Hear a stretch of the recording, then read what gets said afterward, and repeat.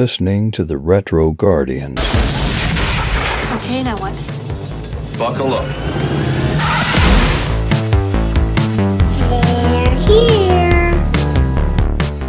Have you ever bought or rented a videotape that wasn't quite right? Groovy.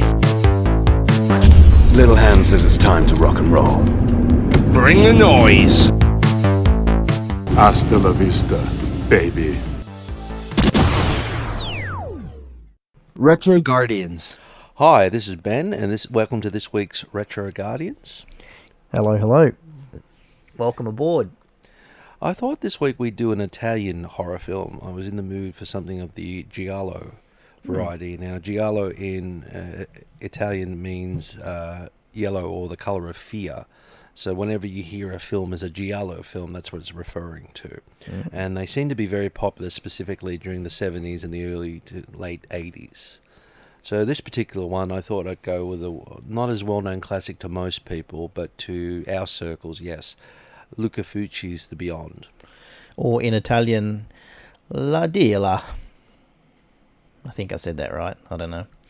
But translating for The Afterlife. Yes, Fucci had been a director in many other genres before this. Now, like most Italians at the time during the 50s and the 60s, whatever was popular is what they generally jumped on the bandwagon with. So he did everything from, I think, a few sword and sandal movies to even a few spaghetti westerns to, I think he even did a heist movie in the late 60s, early 70s with someone very famous of the day. I just can't, the name slips me at the moment. But he would, whatever was popular at the time. So when George Romero did Dawn of the Dead, he immediately did a zombie film called Zombie. And he actually stuck to the zombie genre for a while after that. He did several movies with zombies. So I think The Beyond was the third or the fourth one, that maybe would be the third, that he did of that caliber. And so this film, which came out in 1981, involves a lady inheriting a hotel in New Orleans. But this hotel happens to be built on one of the seven gates of hell. Now, this is not the only film that he delves on that subject with the Seven Gates of Hell. One of the later ones, City of the Living Dead, or AKA Gates of Hell, also deal with that storyline. So it sets upon her trying to rebuild it and get it going, and then a series of misfortunes happen to several of the staff, several other people nearby. Something pretty traumatic and horrifying happens to them, and she starts to have visions of something connected to the hotel. There's a particular painting that's in the hotel that plays prominent throughout the film, and it's not until the end that you understand the meaning of it. Okay. So as the film goes along, she's helped by one of the locals, who was, I think, a doctor at the time, and it's played by David Warbeck. And he was an English actor living in Italy, and he was very popular over there and made a pretty good career, regular career out of working in Italy during this time period. And I do know the film was actually filmed in two locations, mainly. All the interior work was done in Italy, and most of the location work was done in Louisiana, particularly around New Orleans, where the film is set. I think in those days they were really trying to calibrate and get into the American market. So a lot of Italian films, specifically if they were set in America, they were able to sell them better. And I do know this on a couple of other films, not just horror films. They were doing this so they can get into the markets. It definitely gets the feel of New Orleans right. It gets that uneery and sort of mystical vibe that it sort of does very well with the feeling of New Orleans, and that the sort of you're not 100% sure of what's going on at the time, and it does it really, very well. I think by this point in his career, I think he was a lot better at it than he was at the start of his career. But The Seven Doors of Death is another title that the film is known as, and I do believe the band Europe did a song called The Seven Doors Hotel, which was inspired by this film, I think maybe a year or two later after this. So it definitely plays into the whole zombie hell sort of motif, which was very popular, as we did with one of our other movie reviews just recently, that plays on a lot of those during the 80s. And his zombies are very different. And one thing, you always hear a Fucci zombie, and they're a lot more sort of distinct and grotesque than a normal zombie. So they play on a lot of those motifs. A lot of characters lose or are killed via the eyes because the fear is, or the feeling is, that it's the eyes are the windows of the soul. So the Italians really tapped into that a lot with a lot of films in that period too, and he was one of them that did that a lot. There's one specific scene in The Beyond involving a maid that even I've never forgotten. But there's a couple of very memorable set pieces, including one in one of the hospitals, and definitely I have to mention the spider sequence in the library. And I do believe that he used the same library for one of his other films. I think it was House by the Cemetery. It's the same library. So waste not, want not. I know it's been a very long time since you've seen it, Jay, but do you have any memories or feelings towards it? Oh, I can't remember enough about it. I think I saw it, 20 years ago. I remember you mentioned it to me and said, hey, I want to see this movie, this Italian movie, and it was so hard to find. We looked everywhere. This is obviously before the days of streaming and watching things online, and I found a DVD internationally and ordered it online, which was, I guess, early days of the internet, online shopping. It was an American copy. NTSC. We had trouble playing it. But yeah, it eventually arrived and we sat down and watched it. So that's probably 20 years ago. So I remember little tiny bits of it, but probably not enough to really give you much help in the commentary, unfortunately. But I'm listening and remembering as you're talking about it. I do believe they had their form of the Necronomicon in there. There was some sort of book, yes. Yeah, that's right. I remember the hotel, and I do remember the what's her name? The main actor. The lady. The lady, yeah. Catherine McCall. Yeah, I remember her. I think she's English as well, if I'm not mistaken. The only thing I can't remember was it recorded, when it was filmed, because most of the actual actors are English speaking. Are they? Oh, they're Italian, are they? Yeah, there were a lot of Italians. Okay, so did they redub it, or was it sort of... No. See, late 60s up until that period, every actor spoke their natural language. And the ones that, so if someone's speaking in German, they'd leave them alone and redub everyone in German. Same thing with Italian, same thing with English. They just had them. They did that as far back as Clint Eastwood's Fistful of Dollars. They just had the natural actors do that, but for some actors it was very difficult because someone else is speaking another language, their lines, so you had to be very aware of that. I do know both the leads were English, so I know they were dubbed. I don't know who did them for Italian, but I know a lot of the other actors. I do know there was a problem at the very start of the movie, which is done in black and white. A man who's believed to be a warlock, a sort of lynch mob. They grab him and I think they almost crucify him in the basement, which happens to be the gateway. The gateway. I was going to say, I remember something about their basement being the gateway and a hand coming out and that sort of stuff. So this actor, I think he ran away twice. Didn't like the shooting or something, and he fled to Paris or something on the commentary. They had to chase him down to finish the film or something. So that happened a bit, and then... Yeah, there's a sequence in that later as well that involves the hand, as you said, and we find what's left of him, and he becomes one of the main zombies for the movie. Yep. Yes, but they, like I said, they really tried to use locations very well in those films. I mean, you're trying to sell it overseas in that, so you're really trying to get into a market where you can sell it. I mean, horror films always sold well, but I do know they were trying really to tap into markets where they knew they could get a definite sell. So I know the film was released the following year in America. Some of the other films, it took a little longer to get them released, and like some of Dario Argento's 70s films in particular were a bit harder to get in there than some of the others. But once they become popular and they made money, they sold really well. But I know in the case of Beyond, it was a year later. And also his follow-up film, City of the Living Dead, got released the same year in America, so it was like a double whammy for him when they were released in America. Yeah, I do remember there's like a psychic or a clairvoyant that's blind in the film, and she sort of gives her a warning about something's coming or something. Yeah, and I do remember all that sequencing and that. And there's another thing involving a girl that she gets blinded, a redhead little girl, and then she becomes a zombie. Yeah. So I remember all those bits too. They were those actors you see with the white eyes, wasn't it? Was that Catherine McCall, the main character? Yeah, that's the ending. The ending, it's the painting. So Right. there's this painting that's in the lobby or something at the hotel, and that's the very last image of the movie. They're in the painting. Right. They're literally living the real moment in the painting. Yeah, that's the main zombie there, Jay, when he comes out. But the crucifixion scene was very brutal. I do remember that. Fuji did not hold back with violence. In some of his films, there's some really violent scenes in some of his films. And we've spoken about some zombies in the last review or two. What were the zombies like in this film? Or your monsters, whatever you want to call them. Well, except for the main one there, they basically all did look normal, but most of his zombies don't look... They look more, Just rotting. like And rotting, yeah. Yeah, he was more into that.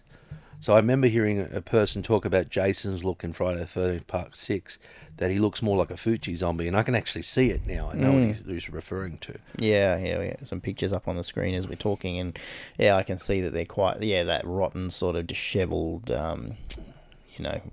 mean-looking things. They're not like the old traditional zombies that you normally. They've been dead a while. Yeah. Yeah, that's the scene in the hospital, that one. Even their face is sort of all mushed up. You can't see into the facial features and stuff. So, yeah, it looks very different. And I can see the Friday the 13th vibes there with Jason. I definitely can. Particularly with the clothing. Like, it looks like they're out of a coffin that's been in the ground for 1,000 years. Like, it's all rotten and covered in mould and, torn and stuff. So, yeah, it does look different. How do they kill them? They've got to close the gate. In both this and his follow-up movie, City of the Living Dead, it's about closing the gate. Yeah. There's a specific way you can do it. There's, like I said, there's a book that's very much like the Necronomicon that tells them how to do it. That's held at another location that they're able to find. The book is something it's called. I can't think of it straight off the top of my head. And that's how they're able to tell them how to close the gates. There's several things, like several people try to look into certain things about the hotel and they die. I remember there's someone looking at the architectural plans in the library, and then suddenly something makes him fall off the ladder, and then suddenly you see the book and suddenly the plans dissolve themselves.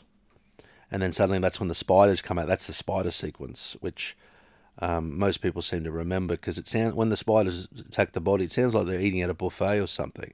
I remember someone always laughing about that, going, it sounds like a heap of people eating a buffet or something, all the sound effects with them. Yeah. I think I remember, were they like the tarantulas? Yes. Yeah, just that real ugly spider, yeah. No, that's interesting. And I noticed with I think there was one of the translations or the titles, the Seven Doors of Death, was that an alternative name for it? It could be, I wouldn't be surprised. Yeah. What's the relationship with the seven doors in this movie? So the seven doors refer to the seven gates of hell. In his universe, there are seven gates of hell on Earth. Now, we only see them, I think, in only 2 movies. This film and the follow-up movie, City of the Living Dead. Right. But how it both involves someone dying that opens the doorway up. But the specific one of the next one's more sort of sacrilegious. It's actually a priest that hangs himself in a cemetery, and that's what opens that particular gate up. Right. And then all mayhem ensues, very similar to this. So City of the Living Dead was 1980, a year before this one? Yes, but it was released after Okay, so is it like a flow-on trilogy, or are we talking 3? Like, because also the House by the Cemetery is another one in this group, yeah, but isn't I don't remember if that one has anything to do with the Seven Gates of Hell. That's something to actually look up. Are they linked, the 3 movies, or are they just separate movies? I think House by the Cemetery is separate, but the other 2 are only linked because it's the Seven Gates of Hell. I think each one it's to do with that. I don't think he did a third. I really don't. He might have done one of his later ones. I can't tell you. But the Seven Gates of Hell, that's the only continuation with some of his films. But the idea of it's definitely like that's a premise I would definitely look into. If I done a series of films, you could do a different one each time and just have it in a different location and stuff. Yeah. I always remember that. Yeah. Actually, the Seven Doors of Death, here we go. That's the US name. When it was re-released, when we got our copy, I know Tarantino... it was Back to the Beyond. Yeah. Tarantino's Rolling Thunder Pictures re-released it for DVD release. And I know Quentin was a big fan of this film, so I do know he helped get it re-released on DVD around 2000. 2000, yeah. Is that Grindhouse releasing? Anchor Bay Oh, Anchor Entertainment, Bay, yep. which is Bill Lustig, who did the Yep. Maniac Cop films. He helped get a lot of horror films re-released on DVD. But what Bill did that a lot of places didn't, and this is the same with Dario Argento's work, Bill made sure they were released the original vision of their films. So a lot of films were released like director's cuts, or their original cuts were released that way. And I know he had a lot to do with that, and it was really good to see some of these films in their uncut form. Yeah. And I know he was a big fan of this film as well. And I see that there was a Blu-ray version in Australia that was released in 2013 as well. Which I is good might to have it. Yeah. I might go home and probably find it. and then I think it also says in 2018 it was on Amazon Video Streaming. So, like, it's still getting some following today. What was the sort of following like? It's obviously a movie that's become a cult classic over the years. To be honest, I didn't hear about it until the late 90s, like you said, when we found it. I can't...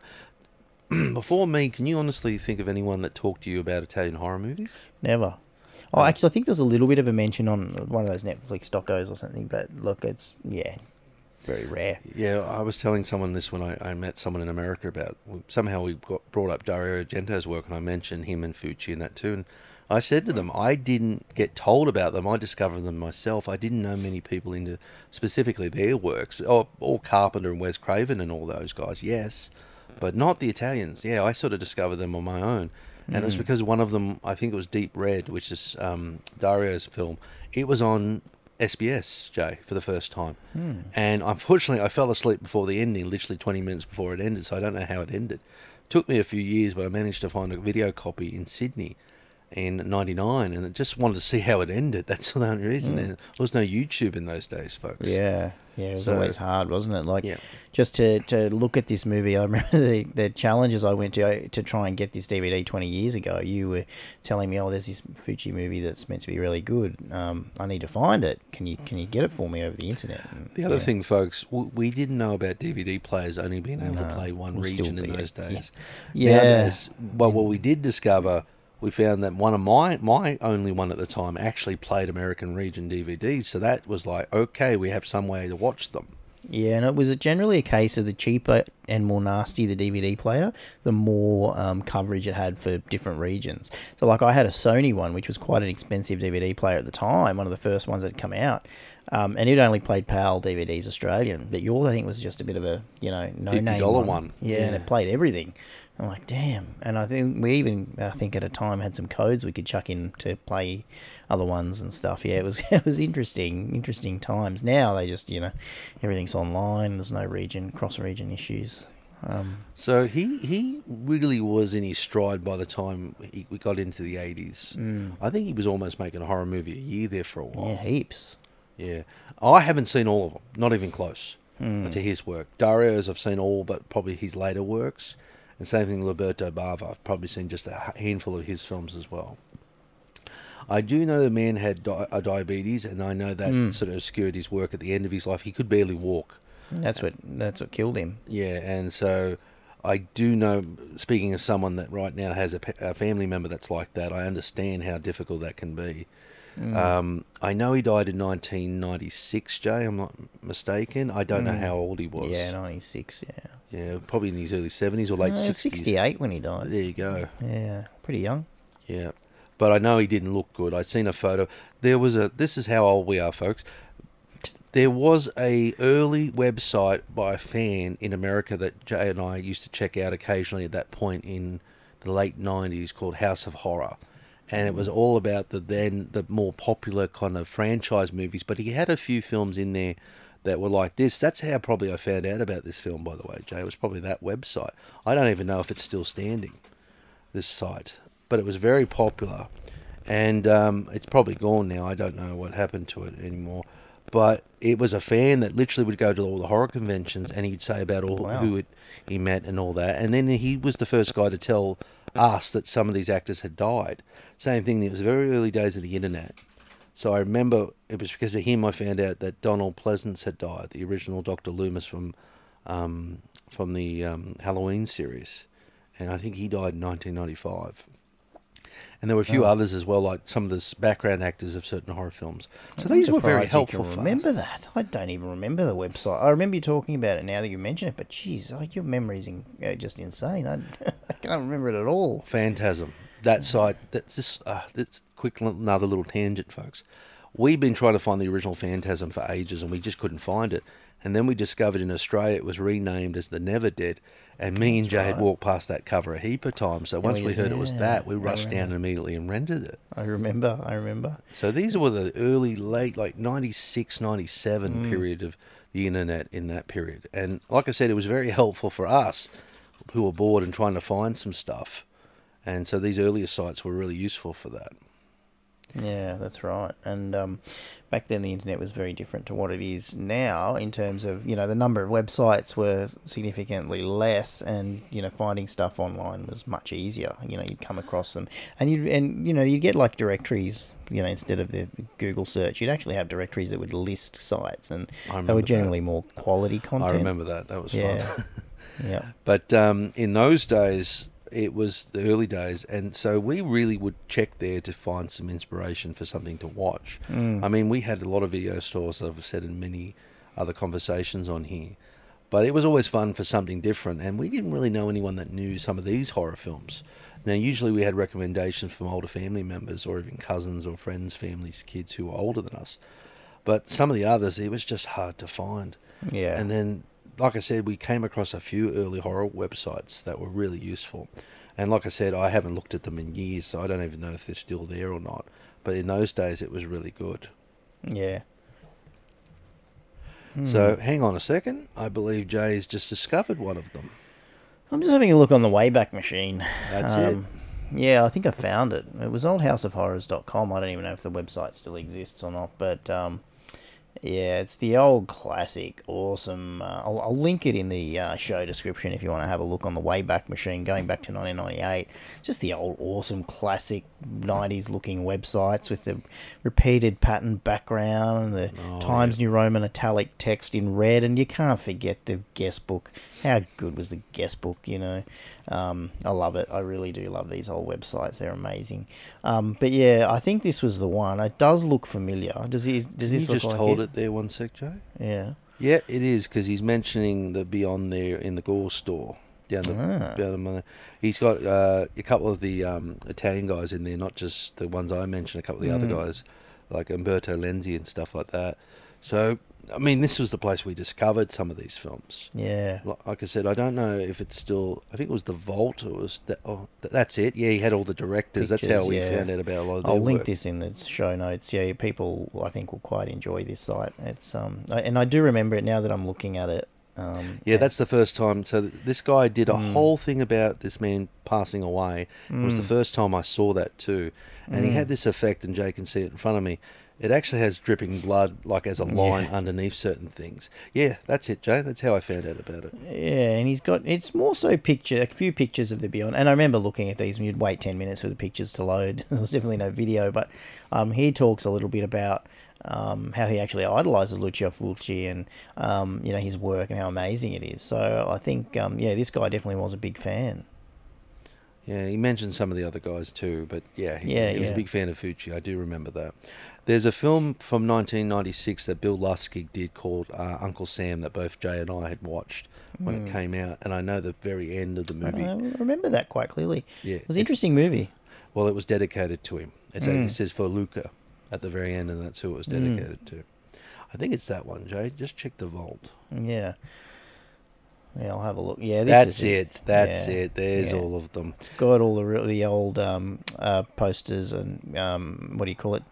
Cover art for all of them. They look really cool. That's the setup, and then down the bottom it had it's a Euro horror, classic horror, Hammer horror, Asian horror, independent horror, silent horror, and Mexican horror. I don't remember the Mexican part being there, but I remember the other ones being there. So. Yeah, that was the first site we looked on for this film, and I'm amazed that Jay was able to find it. But there's a few on there that's still to this day favourites of ours. So I'm amazed it's still there. It's probably not manned anymore, right, Jay? Don't know. I will have a look and see if the website's still up in modern day. Like I said, this was a Wayback Machine, which is an awesome project that has archived websites over the last few years. The website is still there. I'm not sure if it's the same person running it or whether it's someone different. It's houseofhorrors.com. Oh, he's got a section up here, Fulci, see? So maybe... Just Jay, check the vault that's up the end there. Yeah, it looks like it is still the same. He's just owner. updated it. Yeah, he's updated it to a modern website now, but it looks like it. Yeah, still exists. Definitely would like to do a shout out to this guy because he was one of the first fanboy guys that we saw that were doing, especially even in the 90s. He was able to meet a lot of the actors that sadly are no longer with us. That even I wish we could have met back in the day. I really regret that. So I think we're going to wrap it up. Jay, I think we've done enough for today, and I hope everyone's enjoyed listening to us reminisce not just about the film, but the early days of the internet. So do we give this one a thumbs up? Do we recommend people watch The Beyond? Yes, I do, Jay. I give it an absolute thumbs up. And what sort of audience? What would people want? Like, what's their tastes in films that it'd be supernatural zombie gore. That's what it would be. Supernatural zombie gore. If that's you, The Beyond, or L'Aldilla in Italian, or also known as The Seven Doors of Death. But I'd also recommend his other works, both before and after this, if you're into this film, like Zombie, and definitely City of the Living Dead and House by the Cemetery. He did do several others after this, I think, like Manhattan Baby, and I think he even did one called The Cat, if I'm not mistaken. He was very busy in the 80s, so I definitely think you could find something of his work. But this is Italian horror, folks. That's the one thing I have to imply very much so. Yeah. That it's not what you're going to expect a normal horror film to be. Okay. So I'm Ben. I'm Jay. Thanks for listening. I hope you've enjoyed us today, and hopefully you'll check out our website, Jay. RetroGuardians.com, or also our Facebook page, Retro Guardians Podcast on Facebook. We're the one and only there, so you should find us pretty easily. And hopefully you'll enjoy, if you enjoy what we're talking about, you'll keep listening to us. So hopefully you have a good one, and we'll be talking to you soon. Thanks. See you all. Retro Guardians.